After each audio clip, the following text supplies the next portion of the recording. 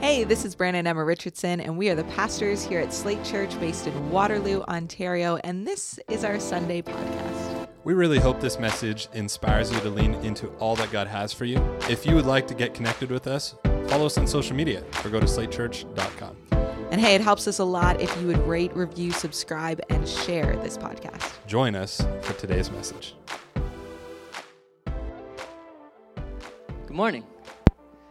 How you guys doing this morning? Doing good? Happy long weekend. It's great to have you here at church on a long weekend. It's awesome. It's great to be here at church on a long weekend. While I just get some things settled up here, why don't you turn to the person beside you and just tell them a little bit about what you have done thus far this weekend with the weather that we've been having. Alrighty. It's good. We're gonna jump into things here this morning. Before we do, I want to just take a second, introduce myself. As Pastor Ben introduced me, my name is Jared. I'm part of the team here at Slate Church, and if I haven't had a chance to meet you, I just want to give you a little context of who I am, and hopefully, I haven't met everybody here. And the reason I say hopefully I haven't met everybody here is not because I hope that I haven't met you. It's just that I hope that we're still inviting people into what God is doing here at Slate Church and what God is doing through this expression and through these services. I think sometimes we can get so in the pattern, in the routine of coming to church and being a part of something that we forget that this good news, this gospel that God has for us is actually just as much for the people outside of the building right now as it is for the people inside. And so hopefully we haven't met. But if we haven't, my name's Jared, part of the team here, and I'm excited to talk about Philia today, one of the four loves that we've been chatting about. And I just want to say a big thank you to Pastor Brandon and Pastor Emma for giving me the opportunity to share on this. This is a really cool series that we're in. I don't think that we've ever really done something like this in this format as a church before, and so I'm excited to unpack it and open it up. But before I do, I had something that was rolling around in my brain, and I wasn't going to say it, but it's just stuck there right now, and I can't move past it. But when the Herringers were talking about the farm, and they were like, we were on this farm, and Pastor Brandon was there on this farm, it was actually, it was Pastor Ben's farm, and we were standing side stage, and Pastor Ben's like, he's a little bit unassuming. You wouldn't assume that he is like a farmer and has a farm until he gets on the stage and says things like hunky-dory, and then immediately you're like, there he is, this is the farmer, and it's coming out. I was going to leave it, but I just literally couldn't get it out of my mind, and I just had to say it. I love it. I think it's one of the coolest things. He's so professional, such a businessman, and then he says hunky-dory in a giving talk, and I love it. I think it's the best. Anyways, moving on from that, we are in week 2 of our For Love series, and as I was preparing for this, I'm really excited to talk about it. I'm really excited to talk about friendship, and I'll break down a little bit why. But as I was preparing for this, I began to wonder, like, why is it 4 loves? Like, where do these 4 loves come from? How come there's not more loves? How come there's not, one love? In English today, as Pastor Nate was saying last week, we have one word for love, right? And it kind of covers a whole bunch of different things. When I say I love my daughter Vivian, I love her, and that's just one word that describes my feelings towards her. I also love my wife, Elizabeth. And the way that I love my daughter and the way that I love my wife are similar in the sense that we're part of a family unit, but there are very different ways that I love them. I also love, the example I kept coming back to when I was prepping was Chuck E. Cheese, but I don't love Chuck E. Cheese at all. As a kid I did, but I could take it or leave it now. But I do love cereal, and the way that I love cereal is very different than the way that I love Vivian. But there's one word for all of these different kinds of loves, and so it becomes a little bit confusing, and then we have to spend time explaining to one another, this is how I love that thing, and you got to use all these words and sentences and phrases to give context to the kind of love that you feel towards something or someone. But in Greek, in the language that the New Testament, the portion of the Bible that looks on the life of Jesus, in the language that was written, in the time that was written in, there were actually 4 distinct words that meant different types of love. And that is how we get the 4 loves that we're talking about today. And 2 of these loves we really see prominent in Scripture, that agape love, that self-sacrificing, sacrificial love. And this is what Pastor Nate spoke on quite a bit last week. And then this love, philia, or philios, that we see often in Scripture, talks about this friendship love, what it means to be a friend to somebody. And so that's how we get the 4 loves. And the reason that it's important to understand these types of love, right? Because right now we're just talking about language, we're talking about how we describe things. Who cares? That was one of the things that I kept thinking about as I was prepping this message. I was like, who cares about the different definitions of love? Like, why does this matter? And it only matters in so much as it helps us understand who God is. And it helps us understand the love that God has for us. As Pastor Nate said last week, God is love. All beautiful and whole pictures of love come from God. He is the originator of this thing that is love, that is affection, that is relationship, and all of the good elements of our love. Because, there's a lot of negative elements of love that we see in this broken world that we live in, but all good love comes from God and finds itself back in God. And so the more that we can understand these 4 different kinds of love, the more that we'll be able to understand the love that God has for us as people. And not only will we be able to understand the love that God has for us as people, but we'll be able to better love the people around us, better demonstrate, better reflect the love that God has for us to those that we get to live day in and day out with. Because imagine, like, you're sitting in this room and you've got all kinds of different people in your life. Some of you have family members, some of you have friends, some of you have coworkers. I think pretty well that's all the categories. Maybe like people you do school with. But in each of those relationships in your life, it's a different kind of dynamic, and there's a different kind of love that you get to express towards those people.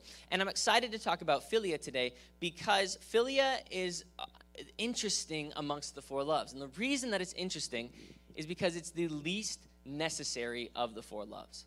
It's the least biological is another way of saying it. The least biological, the least necessary of the 4 loves. You can go your whole life without really loving your friends or being loved by your friends, and you can make it from A to Z. You can continue on. Humankind can continue on without friendship. You can even be a part of a community without building and forming deep friendships and loving people and being loved by people in terms of a friendship relationship. And that, I think, is actually kind of a dangerous thing, the fact that we don't absolutely need it. Like storge, as we were talking about last week, it's this affection, it's this familial love. So it's the love that a parent feels for their child.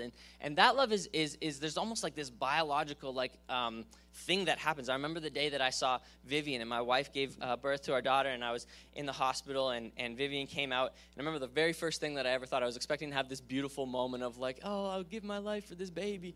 And the baby came out, and I just remember thinking, she looks exactly like my dad. And I just thought, like, I hope that changes, please, God.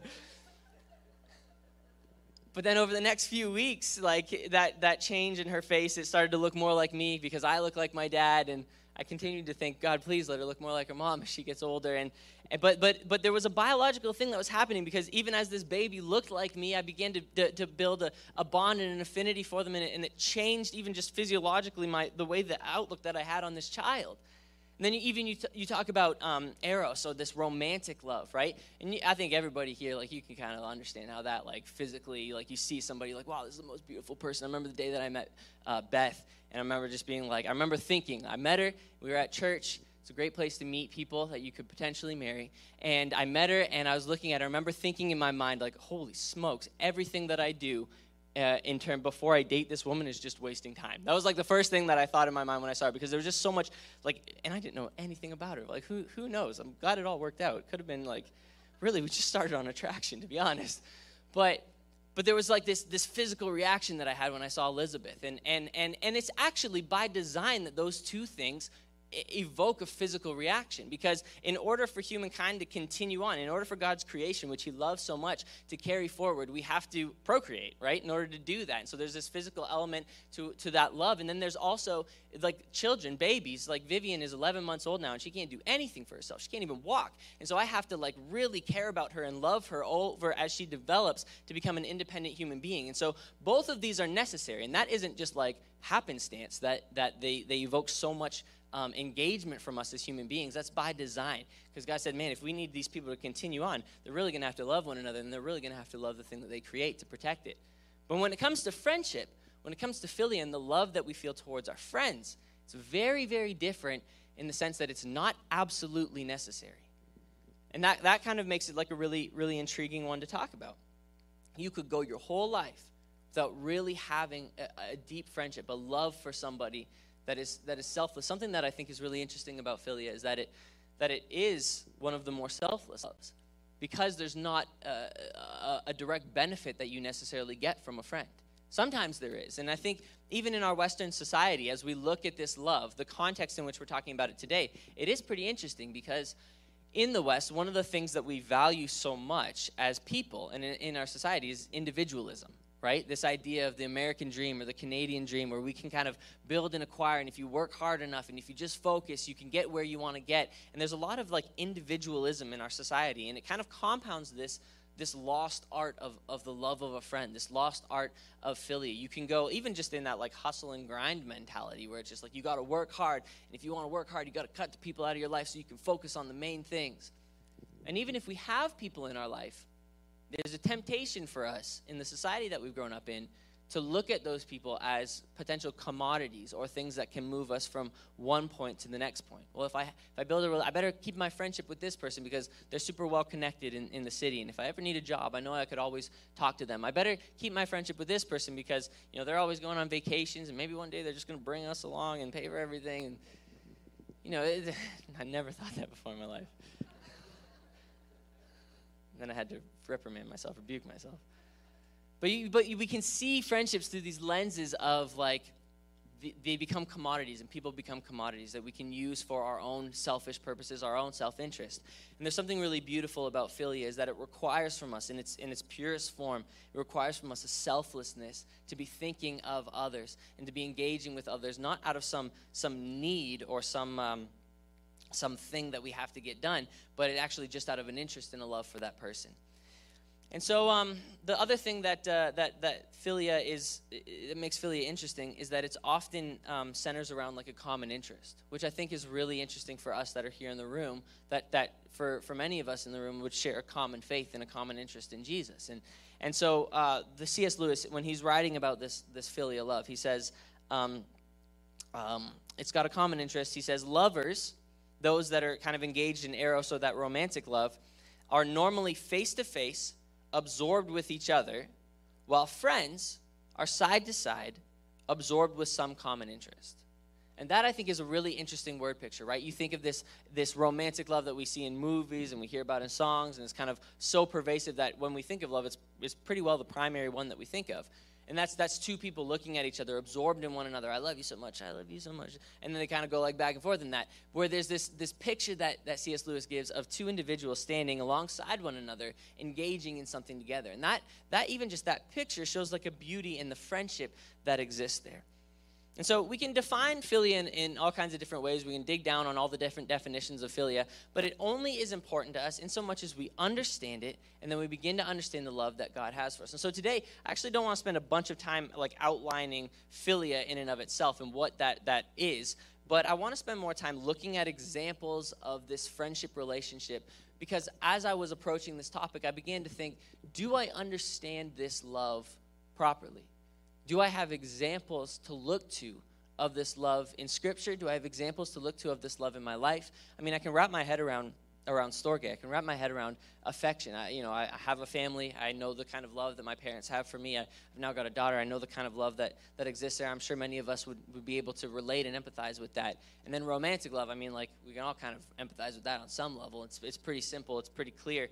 But this friendship love, I began to wonder, like, do I have examples of this that I can look to? And have I ever really, truly experienced this in my own life? And what does that look like, that love and that friendship? So I want to just open up Scripture to a couple of different examples. But before we do that, I skipped over kind of the major verse that I want to talk to when it comes to talking about this. And so if you've got a Bible, you can turn to John 15, verse 11 to 13.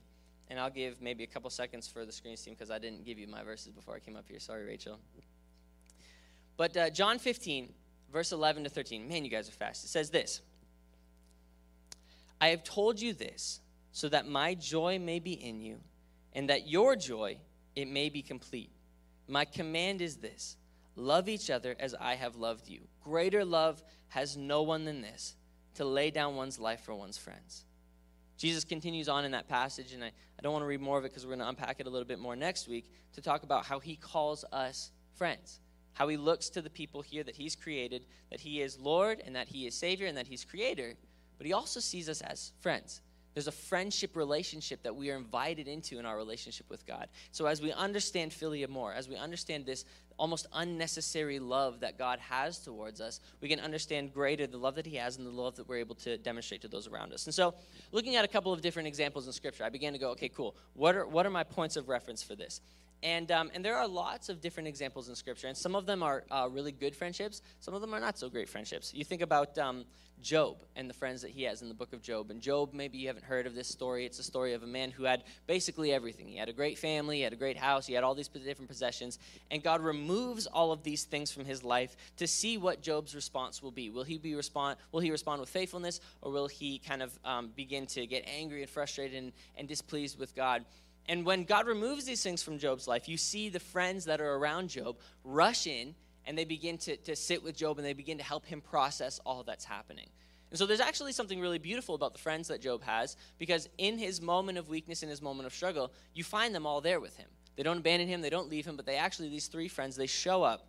Now, it kind of like turns a little bit for the worse, because the advice that they give him is pretty bad, and Job kind of has to keep a focused head throughout the story and not really listen to those friends. But the fact that they're there, the fact that they showed up is actually a really interesting demonstration of the friendship that they had with Job.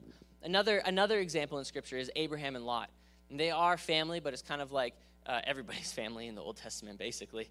And the relationship that Abraham and Lot have with one another. Lot gets taken captive, and Abraham gathers all of these men, and he chases after Lot. And there's a friendship, there's a dynamic there where Abraham will go above and beyond to protect and to take care of his friend. You see a lot of friendships in the life of David. And the life of David, as outlined in 1st and 2nd Samuel and some of the books of Kings, really it is David is probably the best example. And I want to just give you this example, and I would love for you to go and kind of do a little bit of study on this yourself, because David has all kinds of different friends that come into his life for different seasons, and they pull different things out of David in different seasons. I think about the one friend that after David has gone and kind of slept with Bathsheba and gone and killed her husband, and all of this terrible stuff has happened, this friend, this advisor to David comes, and he calls David out, and he says, I know what you've done, you know what you've done, you need to repent. And there's this kind of interaction and engagement with this friend. And then there are many other friends that David has all throughout the Scriptures. And you see this, David really, apart from Jesus, as this guy in Scripture that has just all of these friends and these relationships in his life that he carries with him and that speak to him at different stages. And it's interesting because David is kind of marked as a man after God's own heart. And you see this friendship is so significant and important to him. Probably the greatest example of this in the life of David is his friendship with Jonathan. So David, he was a young farmer boy. Maybe we've heard of the story of David and Goliath, right? And he slays Goliath, and he's anointed to be the future king of Israel, to be the future king of God's people. And Saul, the current king of God's people, doesn't really like that, of course, because this guy's going to come and usurp him. And Saul has a son named Jonathan. And Jonathan is heir to the throne. If nothing changes, as it stands, Jonathan will become king over time.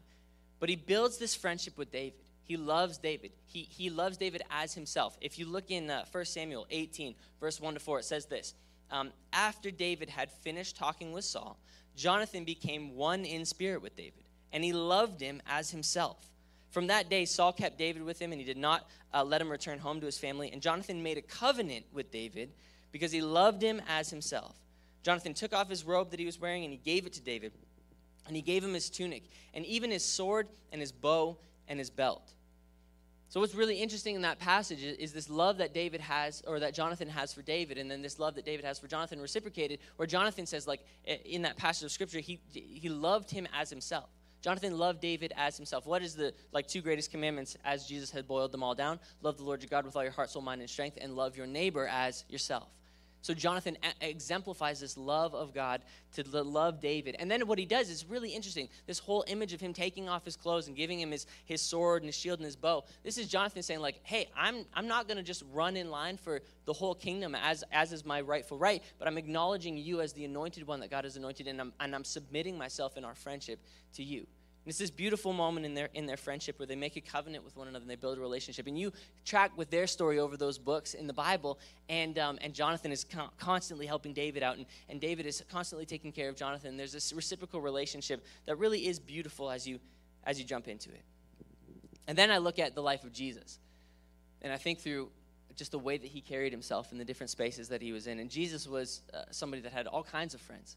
And everywhere he was going, he was making friends. He was building relationships. And sometimes we can think of friends as a limited thing. We can kind of go okay, I have this many friends, and I can't really fit any more into my life. And there's a real time constraint in our life as people. We don't have time to just spend with every single person all the time in the world that we meet. But as we get to know them, as we get to build relationships, there's not a capacity on the love that we can have for our friends. So you see this in the life of Jesus, where he keeps meeting people and he invites them into relationship with him and he loves them and he builds these friendships and he builds these relationships with the people around him. A really special example of this in the life of Jesus is Mary and Martha and Lazarus. And this family that Jesus meets, and he begins to build a friendship and a relationship with Mary and Martha and Lazarus. And the relationship becomes so strong that these three people actually speak pretty candidly with Jesus over the course of their friendship. There's a time where Lazarus, he actually dies, and Mary and Martha, they call Jesus to come because he's very sick, and they ask that Jesus would come and heal him, and Jesus is busy with some other stuff, so he doesn't come immediately, and Lazarus dies, and Jesus gets there, and Martha is pretty ticked about it. And in John 11, she says, "Lord," Martha said to Jesus, "if you'd been here, my brother wouldn't have died. But I know that even now God will give you whatever you ask." Jesus said to her, "Your brother will rise again." And before Jesus goes and raises Lazarus back to life, he spends time mourning and weeping with the family. To go like, Jesus is in the thick of their life with them. People that really, they're not family to him. They're his creation, but they're his friends. And he spends this time with Mary, Martha, and Lazarus. You even see this in his dynamic with the disciples, these 12 people that he's gathered around him, but specifically the three of Peter, James, and John, the relationship that he has with them. And they see him in some of his highest moments and his lowest moments, of the transfiguration, and then also in the Garden of Gethsemane before he goes and dies on the cross. And they get to see the span of Jesus and what his life looks like, and they walk through him and all of that. And Jesus allows them into that. Jesus was also criticized for the friendships that he had with the people in the world around him. Luke 5:30-32. The Pharisees and the teachers of the law who belonged to their sect, they complained to Jesus' disciples, "Why do you eat and drink with tax collectors and sinners?" Jesus answered them, "It's not the healthy who need a doctor, but the sick. I've not come to call the righteous, but sinners to repentance." So you see, even in Jesus, the people that he spends his time with, he's building these relationships with people from all different backgrounds and all different understandings. And I began to think about this in my own life, and I thought, I understand these different loves. Do I understand the love of a friend? Am I able to love somebody selflessly like this? Do I see them the way that Jesus sees them? Do I have not even like a Jonathan in my life, but do I have a relationship in my life where I don't see some kind of utility to that relationship? There's just a friendship and a love for that other person. And I want to tell you a little bit about my friend Josh this morning. And I think that even just expanding on the relationship that we have, it kind of helped me see better the love that God has, and I hope that it helps us better today see the love that God has for us and what a friendship relationship can look like. So Josh and I met probably 9 years ago, and a little bit of my story, if we haven't had a chance to talk about it, I traveled around a lot growing up, and the longest place that I lived before high school was 4 months, and so I never really built any deep, lasting friendships as I was growing up. We just kind of bounced around often, and so I remember I moved to Thailand, and I was kind of bounced around there a little bit too and didn't really build friendships. And then I moved here to Waterloo. And the first week that I came to Waterloo, I went to a church that a friend of a friend of a friend of a friend that happened to see me on Instagram was moving to the city, invited me out to, and I went with them. And on the first Sunday, I come to the church and I meet Josh. And Josh I'm standing at the front of the church, and Josh is down one of these aisles, and he's got a Starbucks cup in his hand, and he's got a big smile on his face, and he's kind of like sauntering down to the front of the aisle. And he gets 10 feet away from us, this group of people, and he trips, and he drops his Starbucks cup, and it flips twice, and it lands upside down on the ground. The lid is on the ground, perfectly upside down, doesn't spill at all. And without skipping a beat, Josh leans down, he scoops it up, he drinks it while making eye contact with everybody, puts it in his other hand, and goes, "Hi, I'm Josh." And I just thought, this is the coolest person I've ever met in my entire life. Who is this guy? That night, we went back to his house, and we had a sleepover because we were 18, and you still had sleepovers when you're 18. And we began to talk about what God had done in our life and what our lives looked like and how we got to the point that we were at. And he shared his story with me, and I shared my story. I think, Rachel, do you want to put that first photo with the cotton candy stuff? This is actually taken on the day that Josh and I met one another. Look at how little we are. And look, he's got that stupid coffee cup in his hand still. And we began to build a friendship together, and this was in 2013. And then over that year, it was my first year in university, and I was really struggling in university. And my family, they lived in Thailand, and I was having a hard time planting myself and figuring out what my life would look like and getting a job and carrying all these bills and responsibilities. And Josh had a car, and I didn't have a car. And Josh would come to my house, and he would pick me up, and he would take me to all the things that he was doing, and he would integrate me into the lives and the friendships that he had. And I remember every Friday night he'd come over, and we had 18-year-old metabolisms, and so we would order the Godzilla deal from, is it Twice the Deal Pizza that does that? 2 extra larges for $20. And we would sit down, and he would eat one, and I would eat one on a Friday night. And we would crush these pizzas out, and we would do stupid stuff. Do you have that photo of the guitars? Like this. This is probably like the worst photo that I could put, but what are we doing? It's just, there's nobody else around except for whoever took this photo.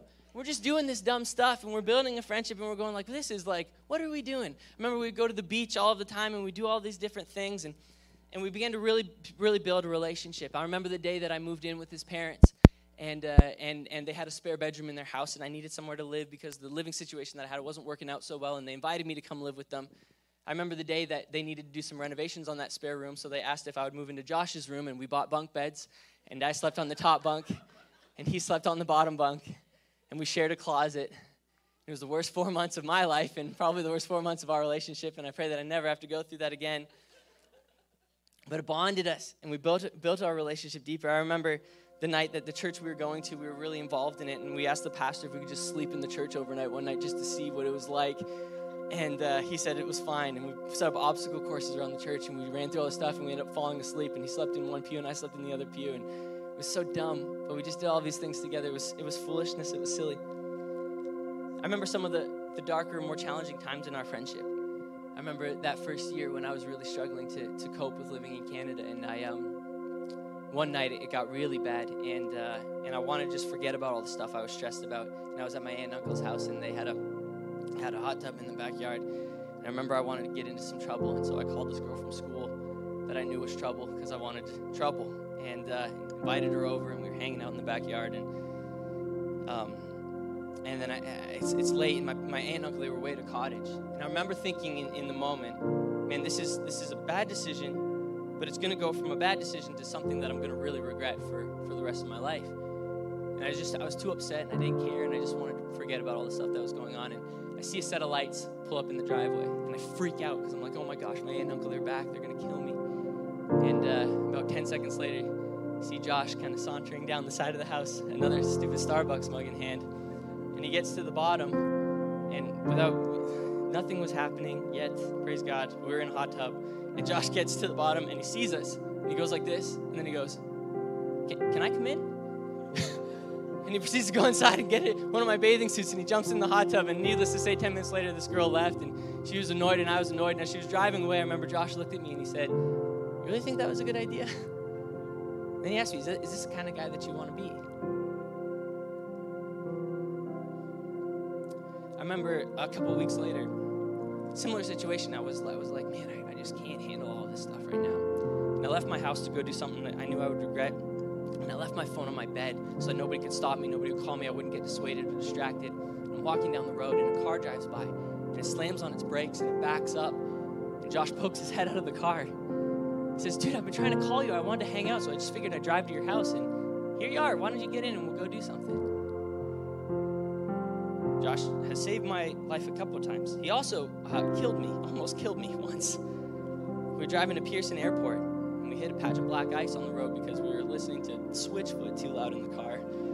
And we spun out, and our car hit a tow truck. And you can throw that next photo up, and that was our car. And then you can hit the next photo because there's photos of us in the ambulance on the way back, and this was me with the gas mask on, and then another one of Josh sitting there with a sling in his arm like an idiot. I remember that day a lot. I remember another day in coffee culture in Uptown.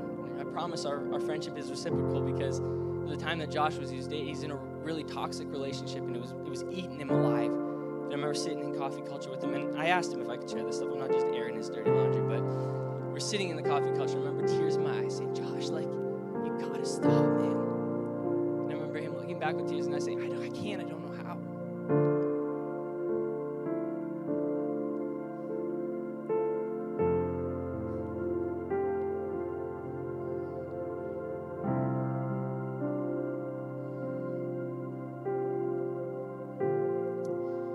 I remember better days, like the day that he stood beside me on our wedding day, Beth and I. You can throw that photo up too.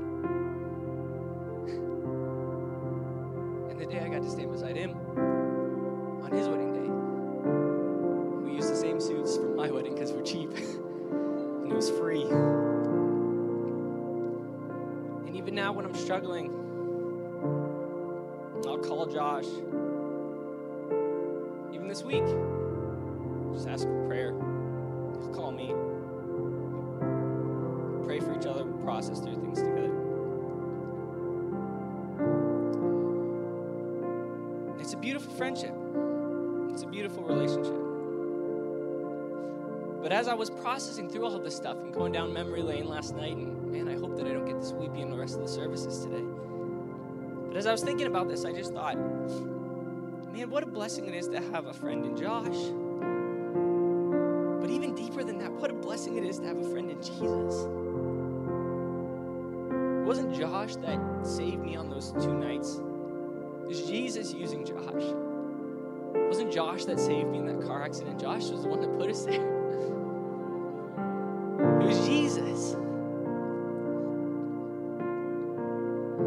It wasn't me that helped Josh figure out that relationship. It was Jesus. And as I look at the friendship that I have with Josh and the life that we've been able to live together over the last 9 years, it helps me understand the love that God has for me. And the love that God has for you. That there will be times of joy and stupidness and foolishness and joking around. And there will be deep times of sorrow to walk alongside one another. And then other times of joy that isn't stupid joy, but it's really meaningful joy.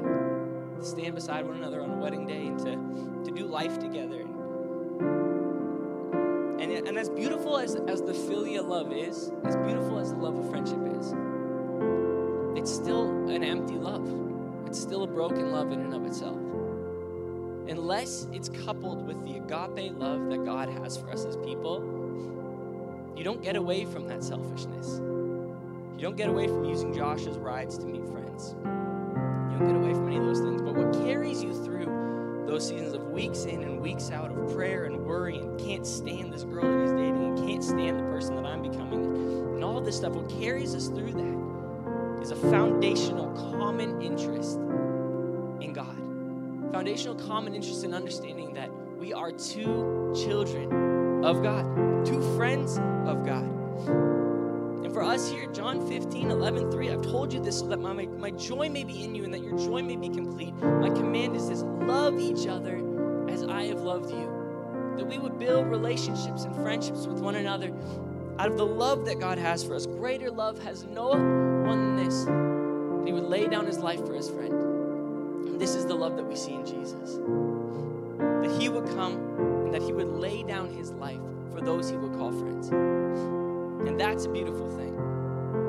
To know that Jesus is not just our Lord, to know that Jesus is not just our Savior, to know that Jesus is not just our Father, but he's our friend. That he'll walk through different seasons of life with us. And all those moments before Josh pulled alongside of the car and invited me in, that Jesus was walking alongside me in that. And I'm sure even in these moments you can think through some of those dark times in your life. And just a reminder that Jesus is walking alongside you in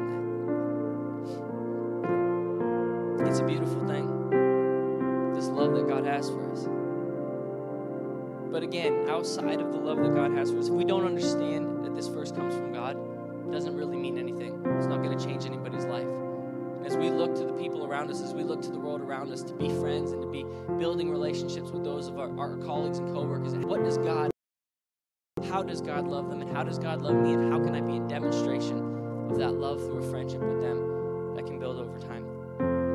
Jesus, as much as friendships come around common interests, Jesus, his disciples, it had tax collectors and it had zealots, which would have really not liked each other at the time. They both were able to put all that aside and gather around in friendship around the thing that did matter, which is the gospel and the love that God had for them. So why don't we stand up this morning? At all of our services, we give an opportunity for people to make a decision to follow Jesus. Maybe today, as we're talking about things and we're talking about love and this philia, you're going, man, I didn't realize God loved me like that. I didn't realize there was a friend that I had in Jesus.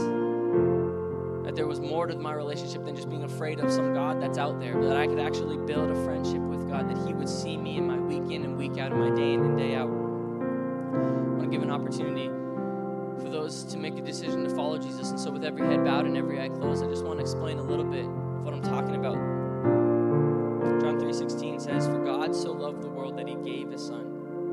whoever would believe in him would not perish, but would have everlasting life.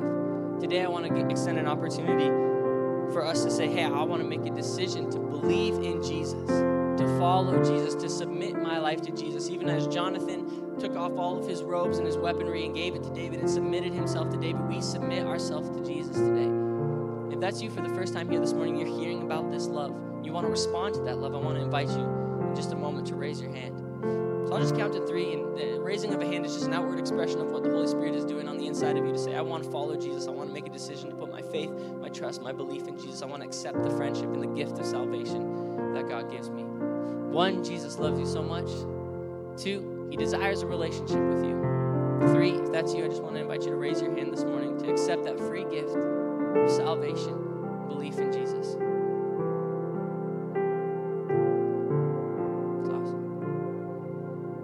God, we thank you for anybody that is making that decision today to follow you. Lord, I just ask that you would fill them with your Holy Spirit now. God, that you would reveal to them in a new way the love that you have for them, that you aren't just God, that you aren't just Savior, even though that's enough, Lord. But you also thank you for that. We just ask that you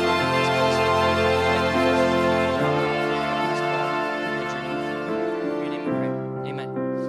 Amen. Can we celebrate that for anybody that made that decision for the first time today? That's awesome. I want to pray also for us today, because one of the interesting things about friendship is that if you've got 3 friends and one of them passes and then you're down to 2, you don't just lose that friend, but you lose what that friend drew out of each of those other people. Each friend in our life draws something out of us. They make us better or they make us worse. And so today, I just want to ask, as we're in this room today, not even just to pray that the right friends would come into your life, but that we would become the right friends for others. Those of us that are standing here this morning would be the type of friend that draws out the best in the people around us. That's patient, that's kind, that really carries all the fruit of the Spirit. That's consistent and faithful, and regardless of the ups and downs of the relationship, that we're there and continually drawing out of the people around us the best that they have to offer.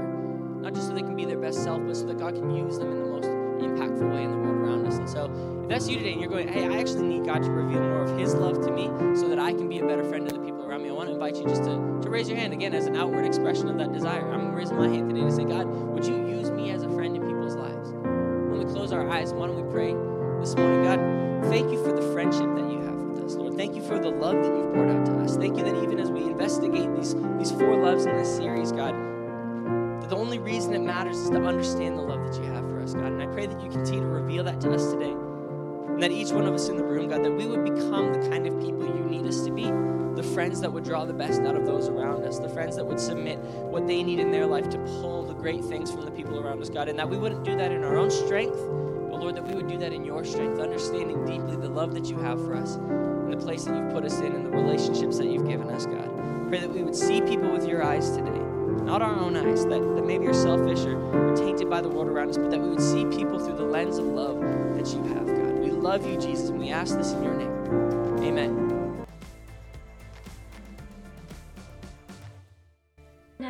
Thanks again for listening to our Sunday podcast. To hear more messages like these, be sure to share and subscribe.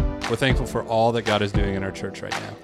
We would love to have you be a part of what is going on. You can connect with us by filling out a Connect card online at slatechurch.com. And hey, stay tuned for more content coming soon.